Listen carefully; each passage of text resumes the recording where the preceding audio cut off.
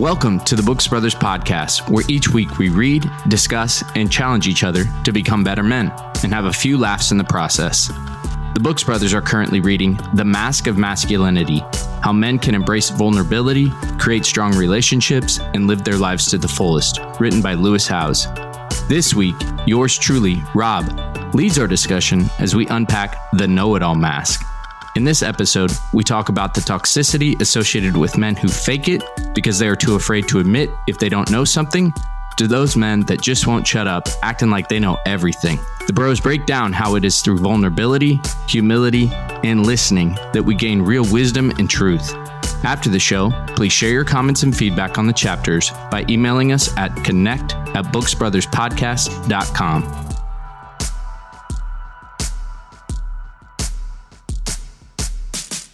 So I got to help surprise Rob on Monday night for his B-Day. It was pretty fun. He was surprised. Yeah, man, I was definitely surprised. You went to dorm. He was like a little puppy dog talking to everyone. He's like, "Oh my gosh, hey, good to see you." Just like going around everyone with a huge smile and laughing. It was crazy, man. I didn't expect that. That's cool. Did you cry, Rob? I might have teared up for a minute. Okay, that's what's up. No, look at that. See you, Rob. What kind of IPA you have? They did a collaboration, I guess, with Q39 called Smoke Ring. That was delicious. That was really good. It was all right. It was a little soury for me, but then I went with their other Old Faithful, their Hang 'em High, which is just like a rotating series, but that's cool. Guys, this is not about having fun, okay? This is about publishing a piece of art. That's right. We need to pump out these podcasts as Get fast next as to your possible. links. Take your little apple juice out of there. It's actually apple sauce. That's awesome. Is that like those apple sauces for babies, for toddlers? Drinking baby applesauce. Yeah. Fuzz got addicted to these go-go squeezes in Hawaii, dude. I did, dude. I can't stop. My almost 3-year-old and almost 5-year-old daughters love those things. See, they're probably smart.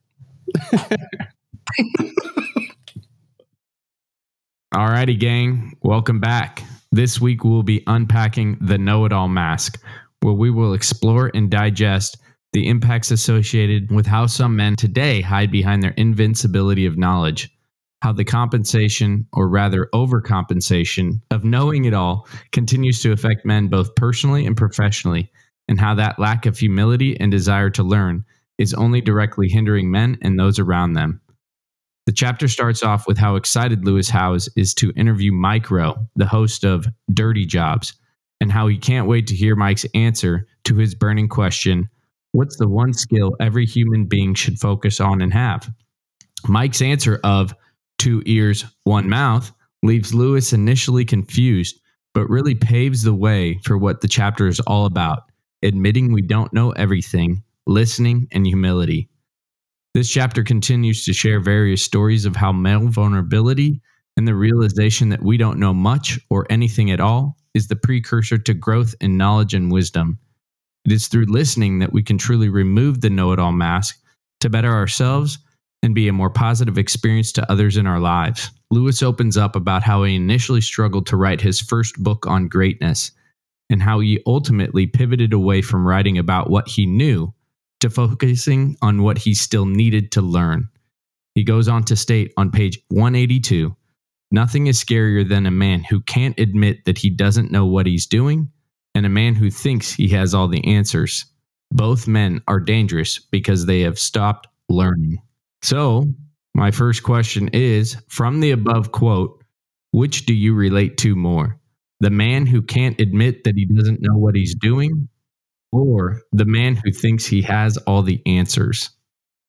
Aren't they often the same man, though? You tell me, Thomas. I think I admit I can relate with both of those things. At different times in my life, I feel like I've been that way more often than not. I think early on in my career, especially, I didn't want to admit I didn't know what I was doing because I thought because I had graduated college and I had a degree, I was supposed to know something. And I guess my first year or two out of school, I was always worried about asking or, asking a dumb question or maybe admitting that I didn't know something because I assumed that was going to be points against me succeeding. Yeah, I think with starting a new job, I can relate to what you're saying, Thomas, about, when you're in the workplace, you don't want to come across as unintelligent. You don't want to come across as slow, but you also want to ask questions. You want to be able to get an idea of doing your job as good as you can. It's your best abilities. And I definitely take some humility to ask a lot of questions and to seek answers with things. But yeah, sometimes you worry, are you putting off an impression that you don't know things or you don't know how to go about finding things? Yeah, totally. I guess now that I've been working for about 10 years, now it's a lot easier for me to just admit, yeah, I don't know that. Can I get back to you? Because in hindsight, I always respected people that said that rather than try to BS me. I remember this, I don't know if I'm skipping ahead here, but I remember this chapter mentions mansplaining. Mm-hmm. And I think mansplaining is the female version of a guy telling them a bunch of stuff that either they already know or the guy doesn't really know himself, but he's trying to project some form of intelligence. Mm-hmm. But the men's version of that is just BSing. I think men usually use the term oh yeah, he's a bullshitter or something instead of he's a mansplainer. And I think it means the same thing. It's just men and women identify those two people differently, I guess. Mm-hmm. And I guess I've been, Rob, to answer the question, I've been more on the side of the man who can't admit he doesn't know what he's doing and just kind of staying silent instead of saying, oh yeah, I don't know that, rather than the man who's always bullshitting everybody. Yeah. Let me ask you this. When someone asks you a question that maybe you feel you should know, or maybe genuinely you don't know, but let's say that you feel like you should know it. Does it ever feel like you are kicking yourself that you don't know the answer? That it's that's something I should know? I kind of struggle with that sometimes. It's a pride thing where if I'm not able to surface a genuine answer, not a statistical answer that I need to go and reference an analysis or something like that, but more of a fundamental question. You ever find yourself struggling with that? For sure. There's an immediate reaction that you have to kind of push to the side because you don't want to admit to yourself that you don't know something. Yeah. But the real question is why do we have that initial reaction? What is it that so commonly instills that initial reaction into a man's psyche? What is it growing up that we hear or see or expect of ourselves that makes us feel so much pressure to just have all the answers? Yeah. Yeah. I think sometimes in those situations, Rob, I find that I will want to even make up an answer if I don't know an answer and fabricate something. And I hate that. And that's something I've been trying to work on because it's a lie. That's a lie. And so it's something I've been really trying to work on. And Thomas, with what you said there, I think when I was younger and growing up, I always did pretty well academically. And that continued on through college and such. And so I feel like I developed a reputation of knowing things. And so I think sometimes when you know things or, you have that reputation to match up to, I know for me, it's the idea of I don't want people to think that I'm unintelligent, or I don't want people to think that I don't have an answer. But what I have found, and I know this talks about a lot this chapter, the smartest people that I've ever met, when you ask them more complex or hard questions, they're way more prone to say, I don't really know, but I do know this. And they'll kind of talk about things that they might know about the topic. And they're not saying they know the answer to that question, but what they are saying is, I can kind of deduct an answer this way because I do have experience in other areas, but I don't really know. But yeah, I think there's something very humbling about saying you don't know something. But again, I find the smartest people are often saying, that they don't know everything. And I think that the smarter that you become, you find that you really hone in on what you don't know. I think the more skill or knowledge base you develop on a subject, the more you'll feel like you're confident with what you don't know or your weaknesses. And that was one thing, I did physical therapy for 7 years. And the more I did it, the more I felt confident when I would say, I don't know. Whereas earlier on, I maybe would fabricate an idea or answer, kind of I can relate to estimate. that. Yeah. After my bachelor's degree, I thought I knew everything about working out, personal training. I mean, I knew everything. And then I got a master's and I'm like, I don't know anything about anything. I don't know anything. Yeah. It's really interesting. Yeah. I remember when I finished college, I remember having this kind of disappointing feeling of, I thought I would feel smarter. I thought I would feel like I know more. And the same thing happened whenever I finished graduate school. And I think that the lesson for me in that is just, you're really never going to feel like you've made it until you've made it. And like once you've like made it in something, or you feel competent or skilled in something, you've been doing it for a while and you've been competent for a while and you didn't really realize when that moment was. And I think that sometimes is really can cause anxiety when you're in that like growing and developing part of the process. Yeah, I like what you said there, Stalen, about when you talk to people who are actually the smartest person in the room, they are likely to be more humble. Mm-hmm. I think that's accurate. Although for myself, I think I just did it right there. Whenever I say something, I say, I think this, or I think it could be this. Mm-hmm. And I think that's just a way of me putting myself down a little bit, because words are powerful. Words can have a huge impact, good or bad. And I take that very seriously most of the time. So when I say, I think this, I also end it with, but I could be wrong about that. So it's like, I give my opinion, but I don't want you to take my word as like the final answer, because I could be wrong. I don't know everything. And I don't want you to think that I do know everything. If I end up being wrong, then I've kind of already put myself out of that situation where I say, this is just what I think. There could be other answers out there. So if what I say is wrong, don't hold it against me. Like, don't think that I'm an idiot. And I do that all the time. But I'm one of those people who would rather not say anything rather than say the wrong thing. Mm-hmm. Yeah. Because I don't want people to view me afterwards as being an idiot or being someone who just doesn't know anything and is one of those bullshitters. I would much rather just stay silent than say something that I'm not confident in. And that's a good quality. Yeah, I appreciate that. Yeah. I qualify a lot of what I say. You know what I mean by that? Yeah. Yeah. Mm-hmm. Yeah. I do that a lot. I think that's just having like a research background, maybe. Yeah. That changed me a lot in the way that I kind of view things and then speak, I think. When you say you qualify, though, what does that look like functionally? Kind of similar to what Matt's talking about. Like you kind of give like, this is why I think this, but I could be wrong type thing. Mm-hmm. Yeah. Have you guys read the book, The 4 Agreements? Yep. It's a really short book, but it's pretty powerful. It's essentially saying there's a philosophy from Toltec wisdom. And if you go by these 4 agreements that he talks about, then your life will be free. You'll have no guilt. You'll have nothing like weighing you down. And the world, if everyone adheres to these 4 agreements, the world will be a much better place, much happier place. But the first agreement is be impeccable with your word, meaning always say what is true. And one of the things that stuck out to me when I read it was don't gossip about people or put people down, because your words are, again, they're powerful. They're like magic. Whenever you speak those words and you're degrading someone, you're putting bad words out there into society. And if everyone were honest and true with what they say, then the world would be a much better place.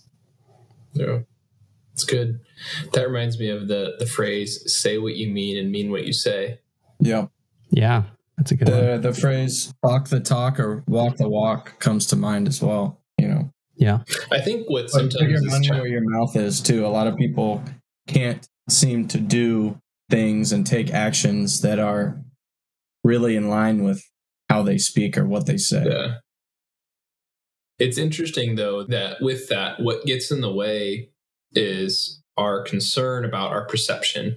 Yeah. Or our concern about how someone is going to feel with what we say, which it's good to care about. Yeah. It's good to care about how your words impact people, but sometimes it means having like a harder conversation. That idea is kind of getting a little bit off the topic of kind of the know-it-all mask, but the idea of just dealing with conflict with that. Obviously, one reason we like to pretend to know things we maybe don't know, or even if, we know things and we know probably everyone else knows it too, but we just want to hear ourselves talk. I think those things come from obviously like a need to either be respected or accepted, or, to prove to someone something and make yourself feel a little bit better. But what about the fact that this attitude is so pervasive that you almost feel left out if you're not one of the guys shouting over the next guy saying that he knows something? Like I almost feel like in some groups, I mean, you look at social media or any online forum, and it's really hard not to be a know-it-all if you want to fit in, because there's no one else there. Like you're the odd man out if you're being thoughtful and a critical thinker. You know what I mean? Most people are just like, here is the facts. There's no room for any sort of discussion. I'm right. End of story. Yeah. And I just feel like that's pretty common. So when Matt and I were together on Monday, we kind of were even talking about this. Like I've even found myself struggling when somebody answers the question and then it's like, oh, I want to talk. Let me talk. And then nope, somebody side rails it and then they have to tell a story. And then I'm over here like, damn, when am I going to say, what I got to say? And I'm totally not even like listening to the conversation. It's just more like, when do I get to get my foot into the door to say what I want, say hi, peep back out, and just make sure that, hey, did anybody hear what I had to say? So I don't know if any of you guys have experienced some of that. Oh, yeah. That's me, like with every conversation ever in my life. Matt's always like the last to comment. And then Garrett wants to tell a story. And then Matt's like, yo, let me finish. I usually just wait till you guys are like, hey, Fluz, what do you think? Because we care, man. No, to wrap up this question, because I do want to move on to the next one. And I don't know. I think there's some like male stubbornness associated with this, because the man who can't admit that he doesn't know what he's doing, like how many of us have watched our dad or even ourselves when we're on vacation and they get lost and the man doesn't want to stop and ask for directions, an example like that. Or I don't know, even in my work, I feel like the man who thinks he has all the answers, I don't know, maybe I'm thinking too close-minded, but I feel as if a lot of the situations that I deal with at work today are more like binary, like they're ones and zeros, they're yeses or nos. And I don't know, it's either the answer or you don't kind of thing. But I think there's been a lot of learning as well to not fully think like that. So I can relate to it a little bit, to both of those things. But Matt, to bring up another book, I think it's Malcolm Gladwell's Outliers. He talks about the 10,000 hour rule. Oh, yeah. Are you guys familiar with that? Yeah. Mm-hmm. I think he's saying it in relationship to music capabilities, or he talks about the like Beatles coding stuff. Yeah. Where it's to become an expert, you would need to really spend like 10,000 hours in something, which quick math, 10,000 divided by 40 hours a week is 250 weeks. Let's say there's 50 weeks in a working year. That's 5 years. 5 years. And like, that's super specific. I mean, I think today the average person probably spends 1-2 years in a job and then they're kind of on to the next thing. So as much as you think we might know, we're going to get into it. We probably realize that we don't know much at all, or we're just kind of grabbing a very, very base level understanding. I think, I'm 2 years into my role and I'm still learning a lot, and different sides of things too, like people management and different conflict resolution things that are not necessarily day-to-day type of getting the work done. Let's take a quick break for a word from our sponsors. Do your feet just stank after a long day that those dogs are barking? Do you need to air those puppies out midday but are too afraid of the rank stank? Now introducing Cologne Socks. Cologne Socks follow a patented scent release process upon the presence of foul feet odor or toe jam. Cologne Socks keep your feet and socks fresh for up to 12 hours. Now introducing scents of mahogany teakwood, barbecue, and older spices. Why remain self-conscious about your stinky feet when you can air them out for others to adore? Cologne Socks. Indulge in the fresh scent of freedom. Dude, everybody who listens to this is going to think we're like the nastiest, smelliest, dribbliest dudes ever, man. Just to be clear, these are only about Rob. Alan's a big fan of Cologne Socks. I love that you use the term. That was probably my favorite one, Rob. That was probably my favorite one you've done. I love how you use the term dogs are barking. I use that term all the time.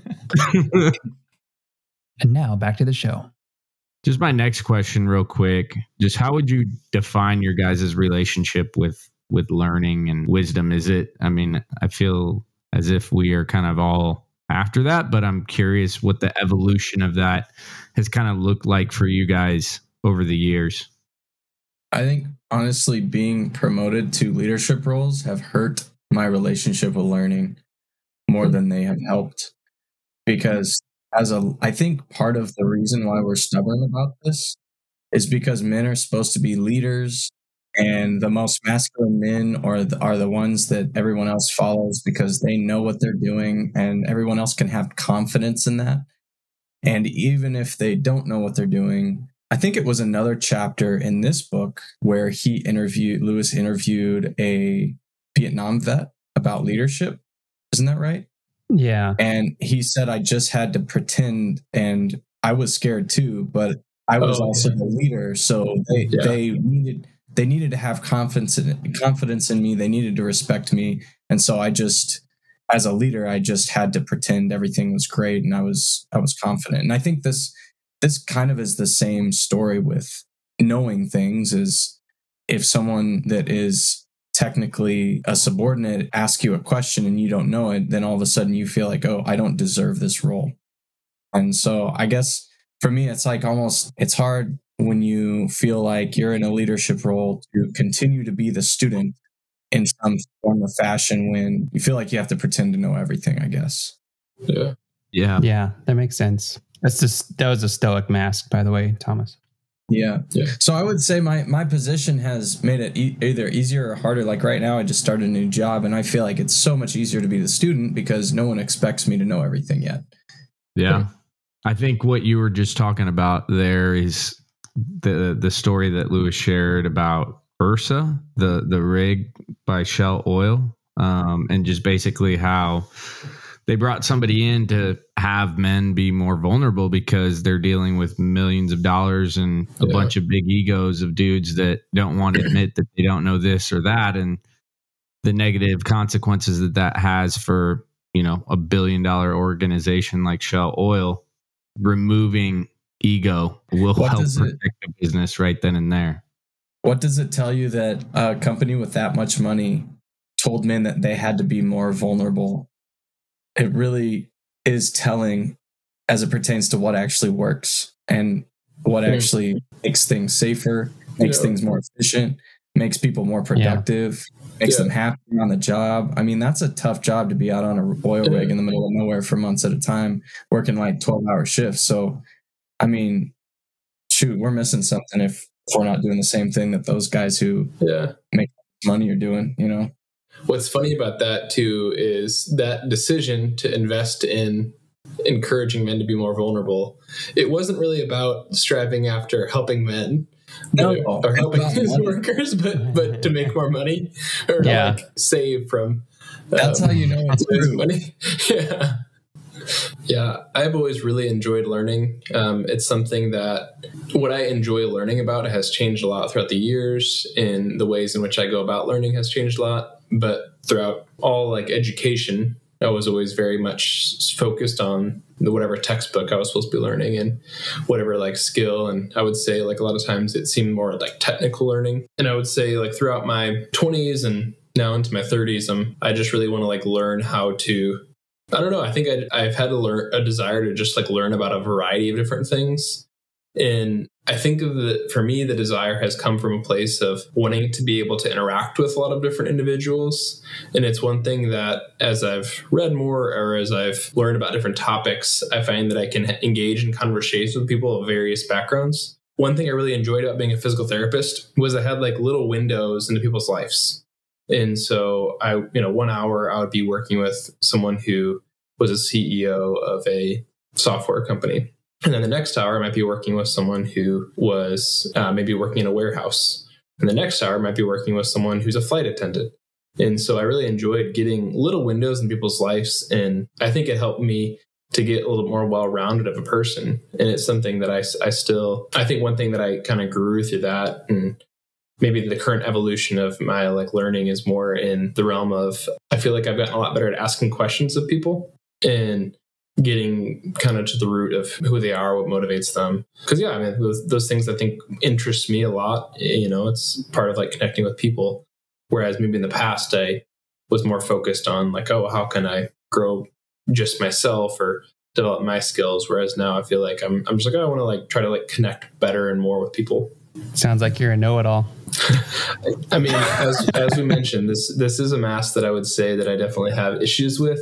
It's something, though, as we were talking about at the beginning, the more that I've learned, the more I feel comfortable with not knowing about things. But yeah, there is also a place, though, where being able to engage in conversations about really random things because you've learned something about it's enjoyable and interesting. I was talking with someone earlier today about biking. He's getting a new bike, and I don't bike that often, but I've read a lot about biking and I've considered biking.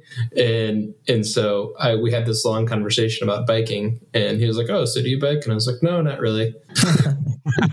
I don't bike, but I know more than you do about it. Sounds like you're a turd dropper. You just drop nuggets. Okay, good. Yeah, that's a good call on that, Thomas. Yeah. Along the way. I'm playing. I made that joke, but not in a way to like put you down, Stalen. Yeah. Honestly, this chapter, sorry to get off topic here, Rob, but this chapter, I thought it was going to be more of people who know a lot about many different subjects. And before I read the chapter, I was like, that's not necessarily a bad thing.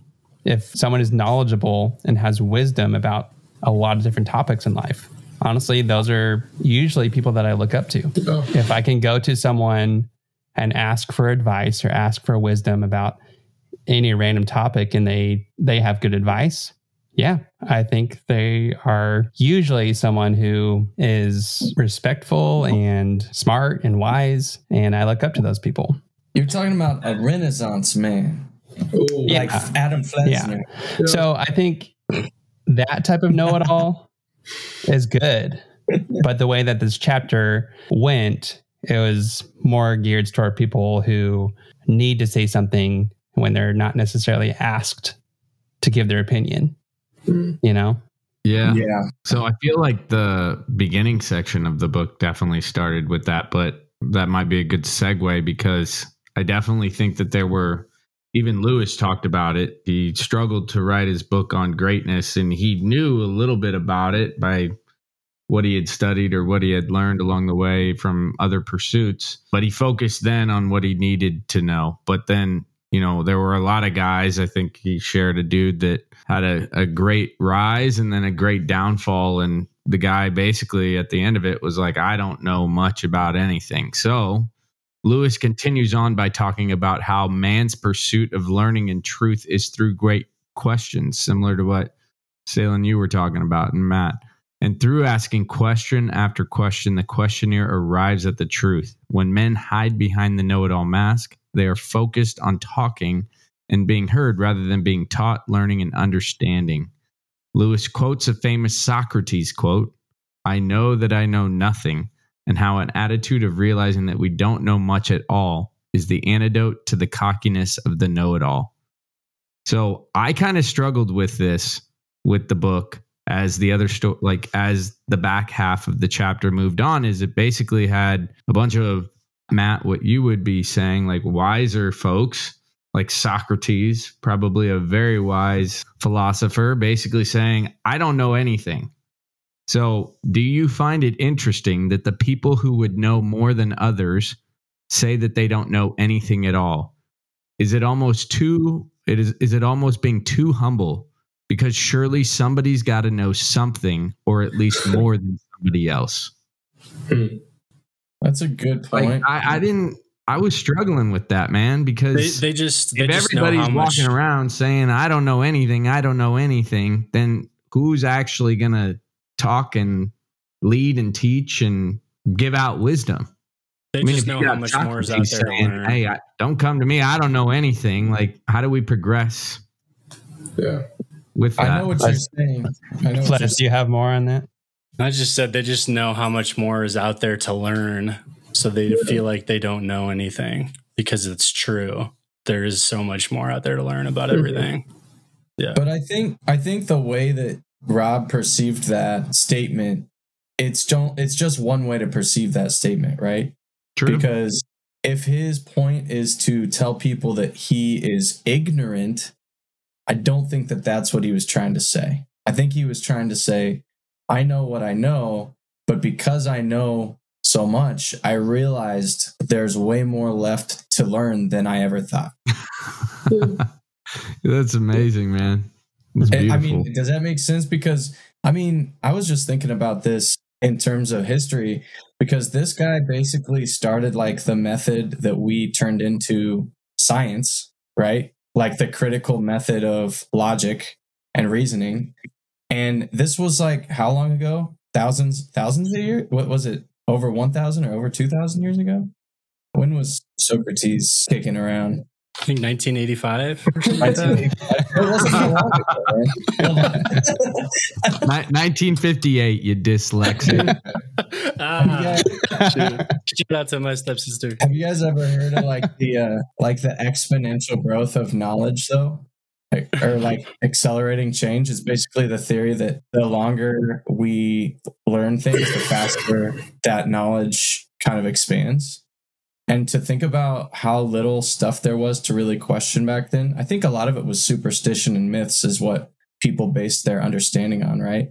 And he was one of the first guys to be 399 BC, really critical and come up with this idea of, you know, questioning everything and it being okay. Yeah. But I can only imagine like how little there was to learn back then compared to today. And they still struggled with this. Like we have it way harder if you think about how much information is out there. As you're talking, Thomas, like what I'm thinking of is technology and how there just wasn't that much technology in the past. Technology wasn't as complex maybe as it is now. You know, it's advanced. And so any technology in the past might have been like a wheel. That was technology, right? But like now it's like a remote controller. Like how does a remote controller work? You know, and like the average person back when a wheel was the best technology or whatever kind of technology would have been around.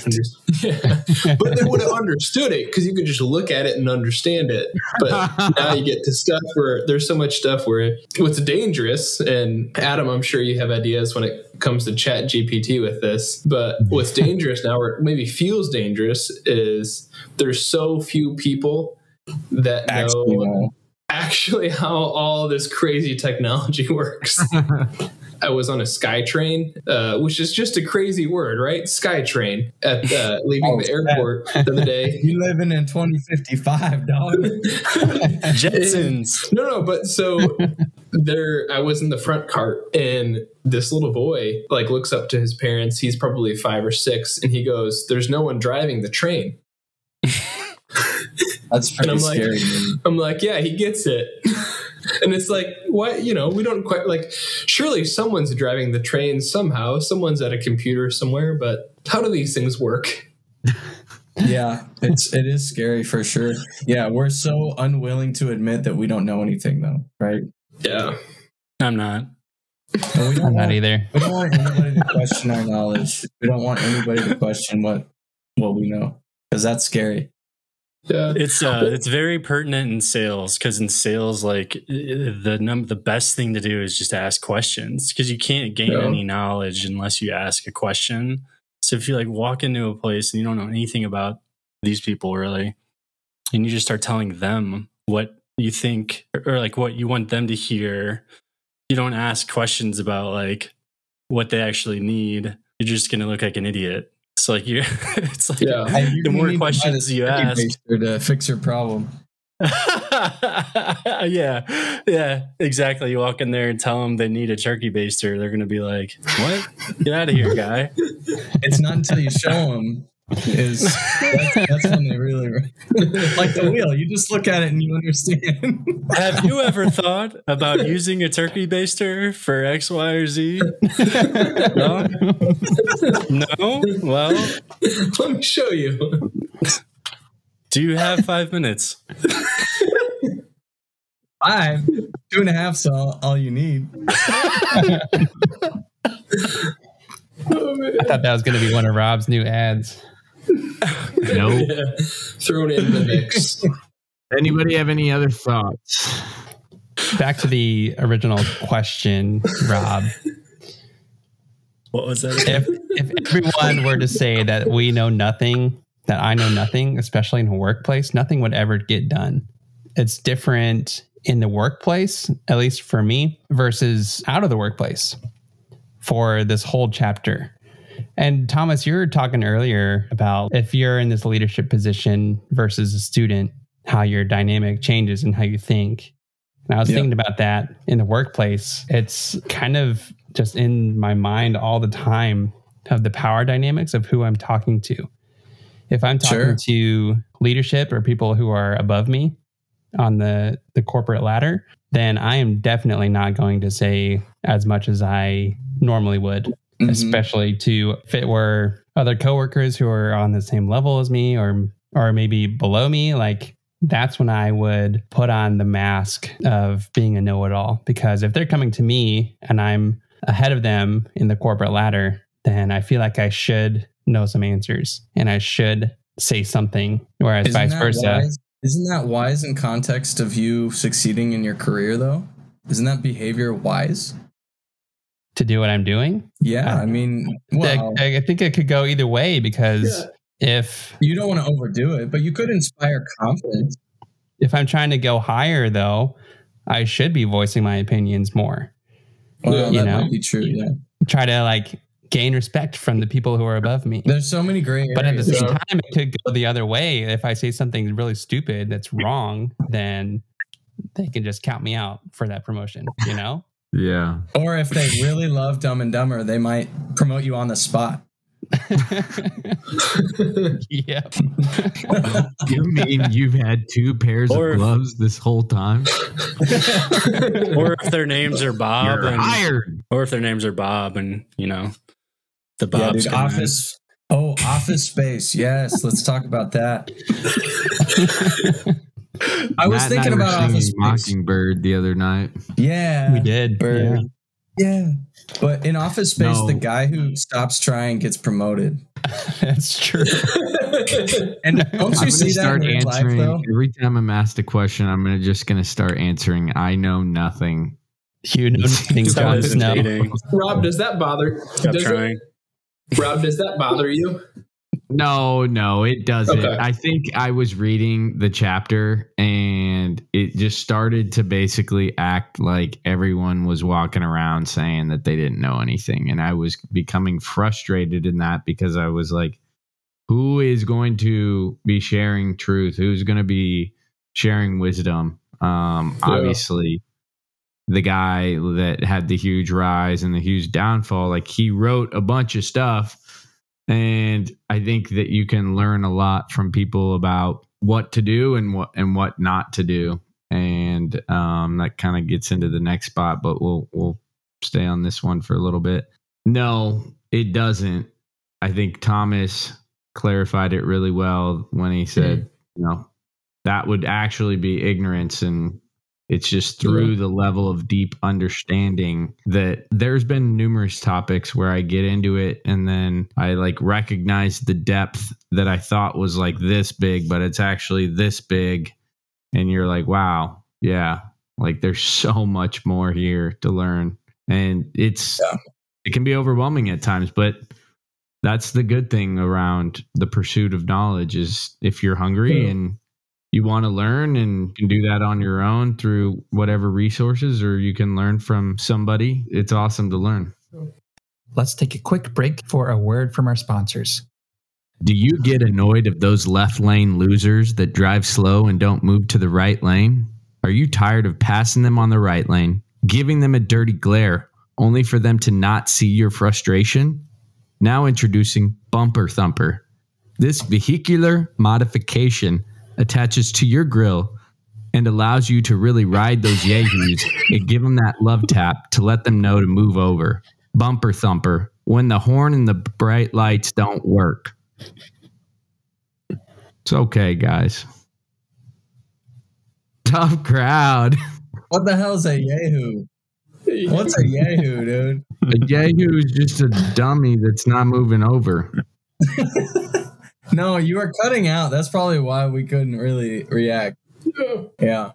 Well, I heard it. I just didn't think it was funny.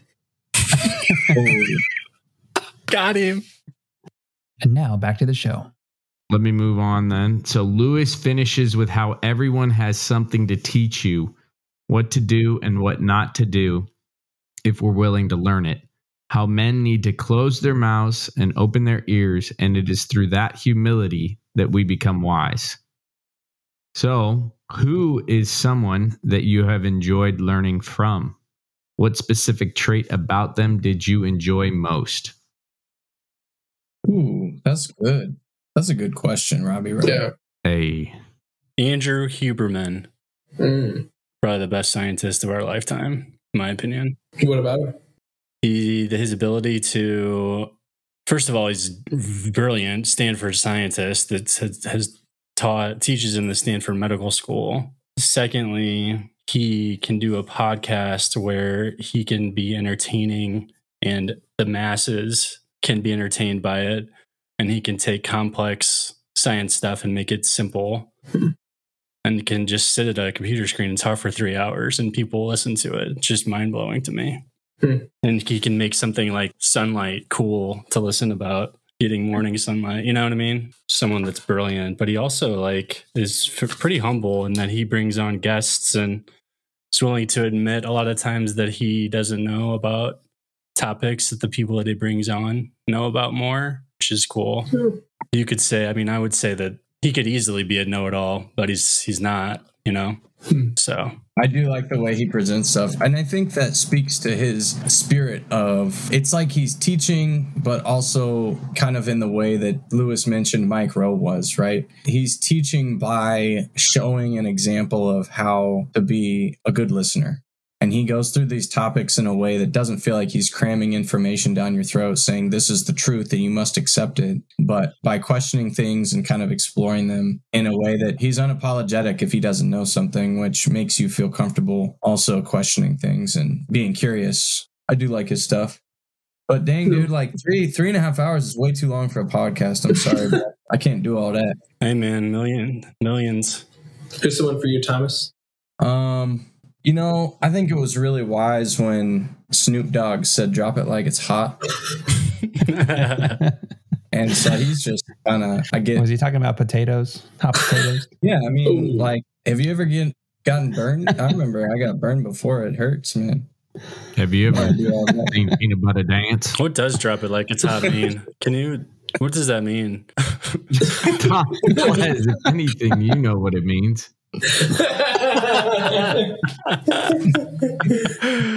No, honestly, man, that's such a hard question to answer.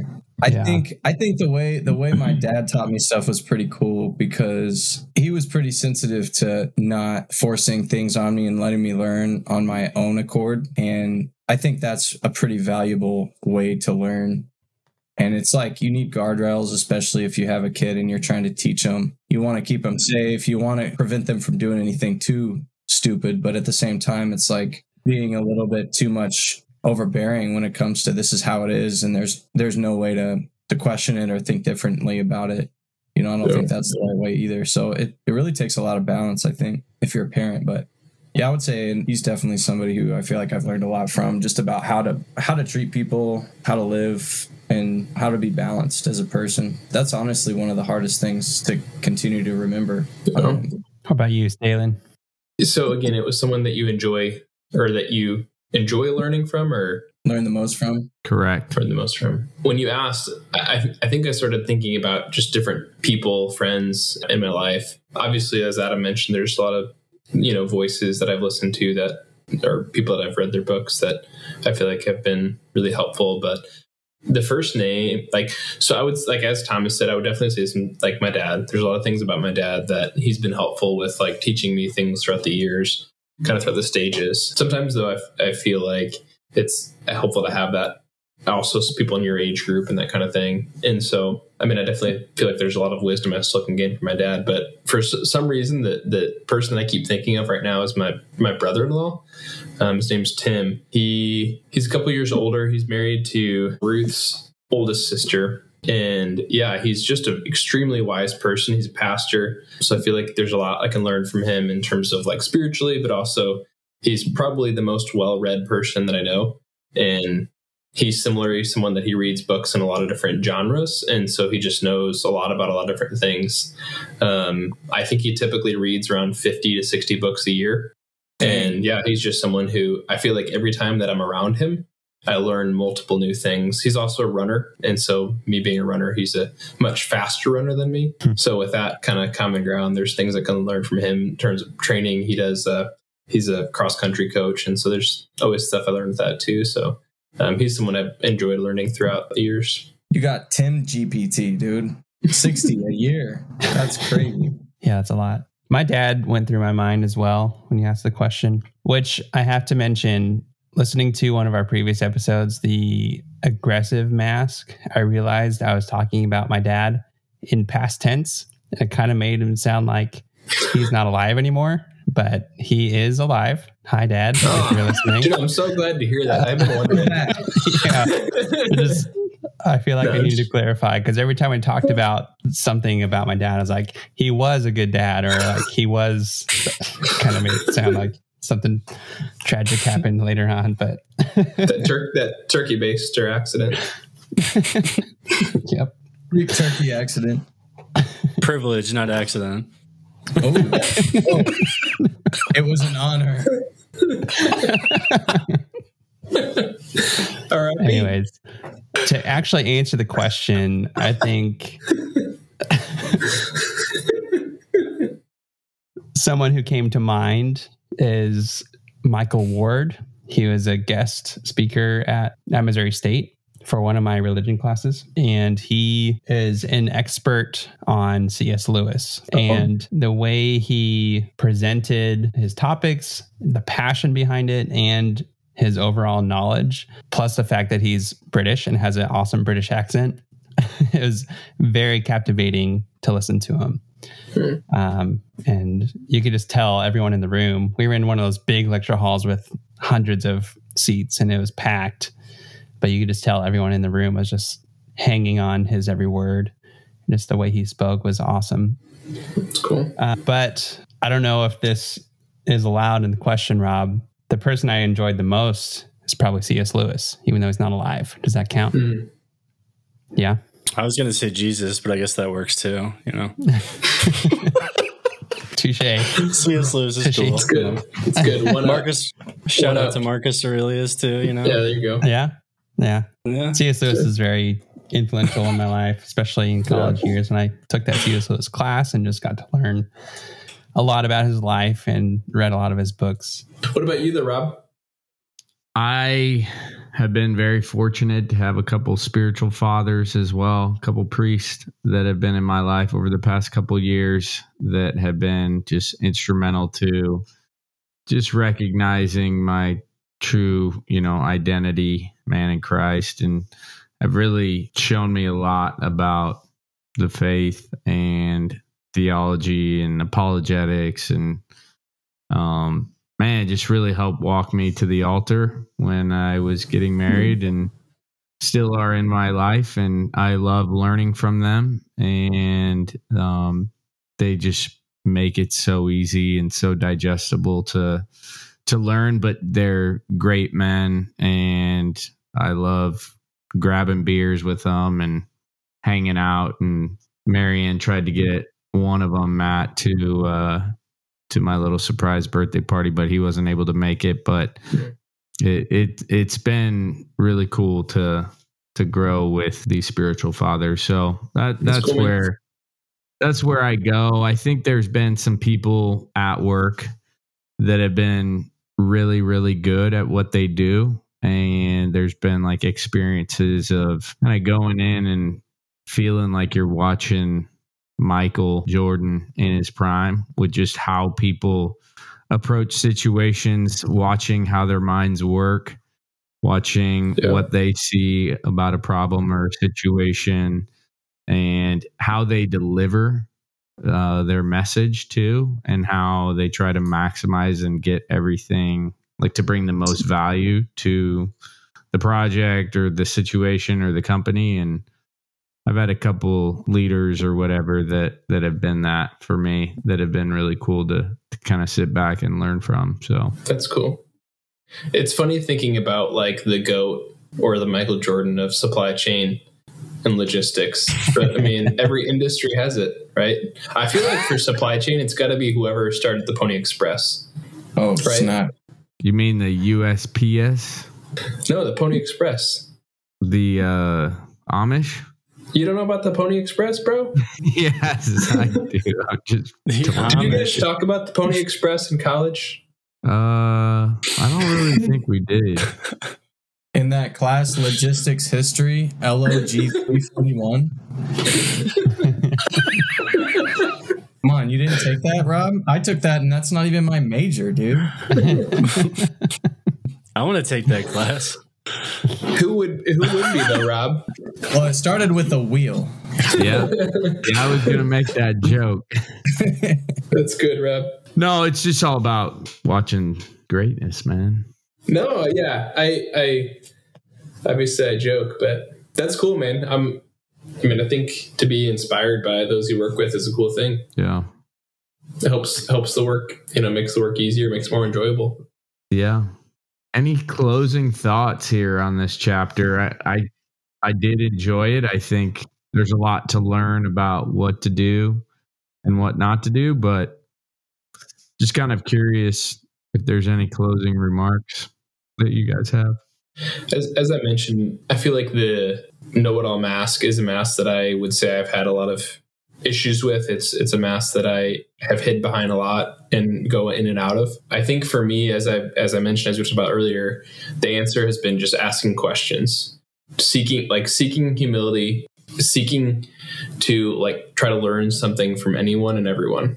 Everyone has some value to provide in a situation, and so really trying to aspire to see what everyone can, the value that they can provide to a situation, and kind of getting out of the space of I know things best, and really just relying on myself.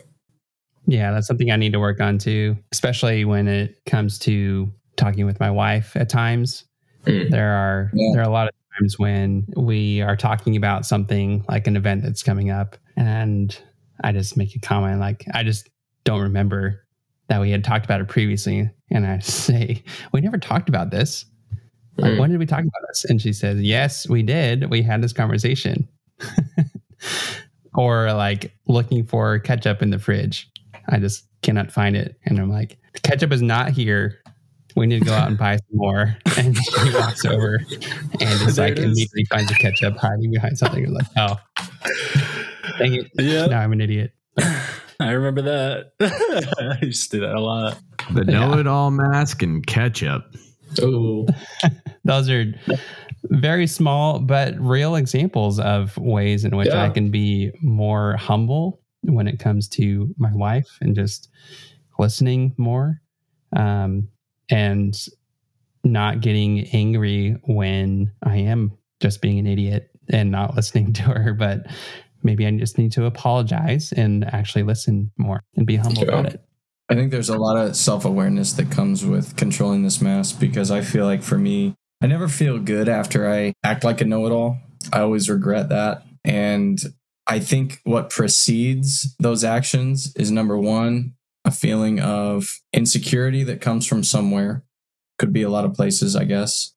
And number two, maybe some subconscious judgment about the people that I'm surrounded by, which is a negative judgment about them that is probably unfair. And so I think those two things really, or you act like a know-it-all, or you beat somebody else down with your opinion and you realize it, or kind of make of a fool of yourself. I guess just what were you insecure about, and why did you judge that person as if they maybe didn't know something that they could have known? If you would have just listened, maybe you would have found out kind of what they knew. And I would say one thing we didn't hit on much is the emotions that come up after somebody's a know-it-all, and it's overwhelmingly negative. You know, you really, like Matt said, words matter, and the way in which you speak matters a lot. And when you're a know-it-all, nothing good really comes from it. Do you think there's some fraternal correction that we as men, if we're seeing a know-it-all, like would it be a know-it-all to call out a know-it-all? My wife gives me a nudge sometimes if we're in a group and I'm talking too much. He's like, hey, shut up. And I really appreciate that, you know? It's awesome. My sister does that with her husband. It's awesome. I know exactly what she's saying. And she's almost always right. She really is.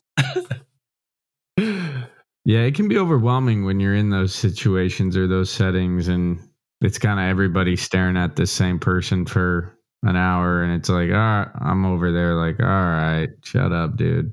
I was just going to mention the last page here where he says the one constant in the world is change. And basically it's not good to get stuck on your one point of view and to like be closed off to that. Because like, I mean, think about just even us. I mean, I have completely different life experiences from you guys. And I'm like your close friend, you know, so like extrapolate that out into the world. And it's like that your life experience shapes the way that you are and the way that you think. And so if you are so closed off to like your one hyper-focused worldview, then you're not going to learn, and you're just going to be kind of a jerk probably. Yeah. That's good, man. That wraps up our episode for the Books Brothers podcast. Next week, the bros will review and discuss The Alpha Mask. Thanks for joining us. If you haven't yet, buy or borrow The Mask of Masculinity and follow along with us. Please subscribe and give us a review. We would really appreciate it. Also, please consider sharing the podcast with a friend or family member who you'd think would get something out of it. Finally, we'd love to hear from you. If you were challenged by our conversation or have any questions or feedback, email us at connect@booksbrotherspodcast.com. Thanks again, and we'll see you next week. Until then, read, reflect, and connect.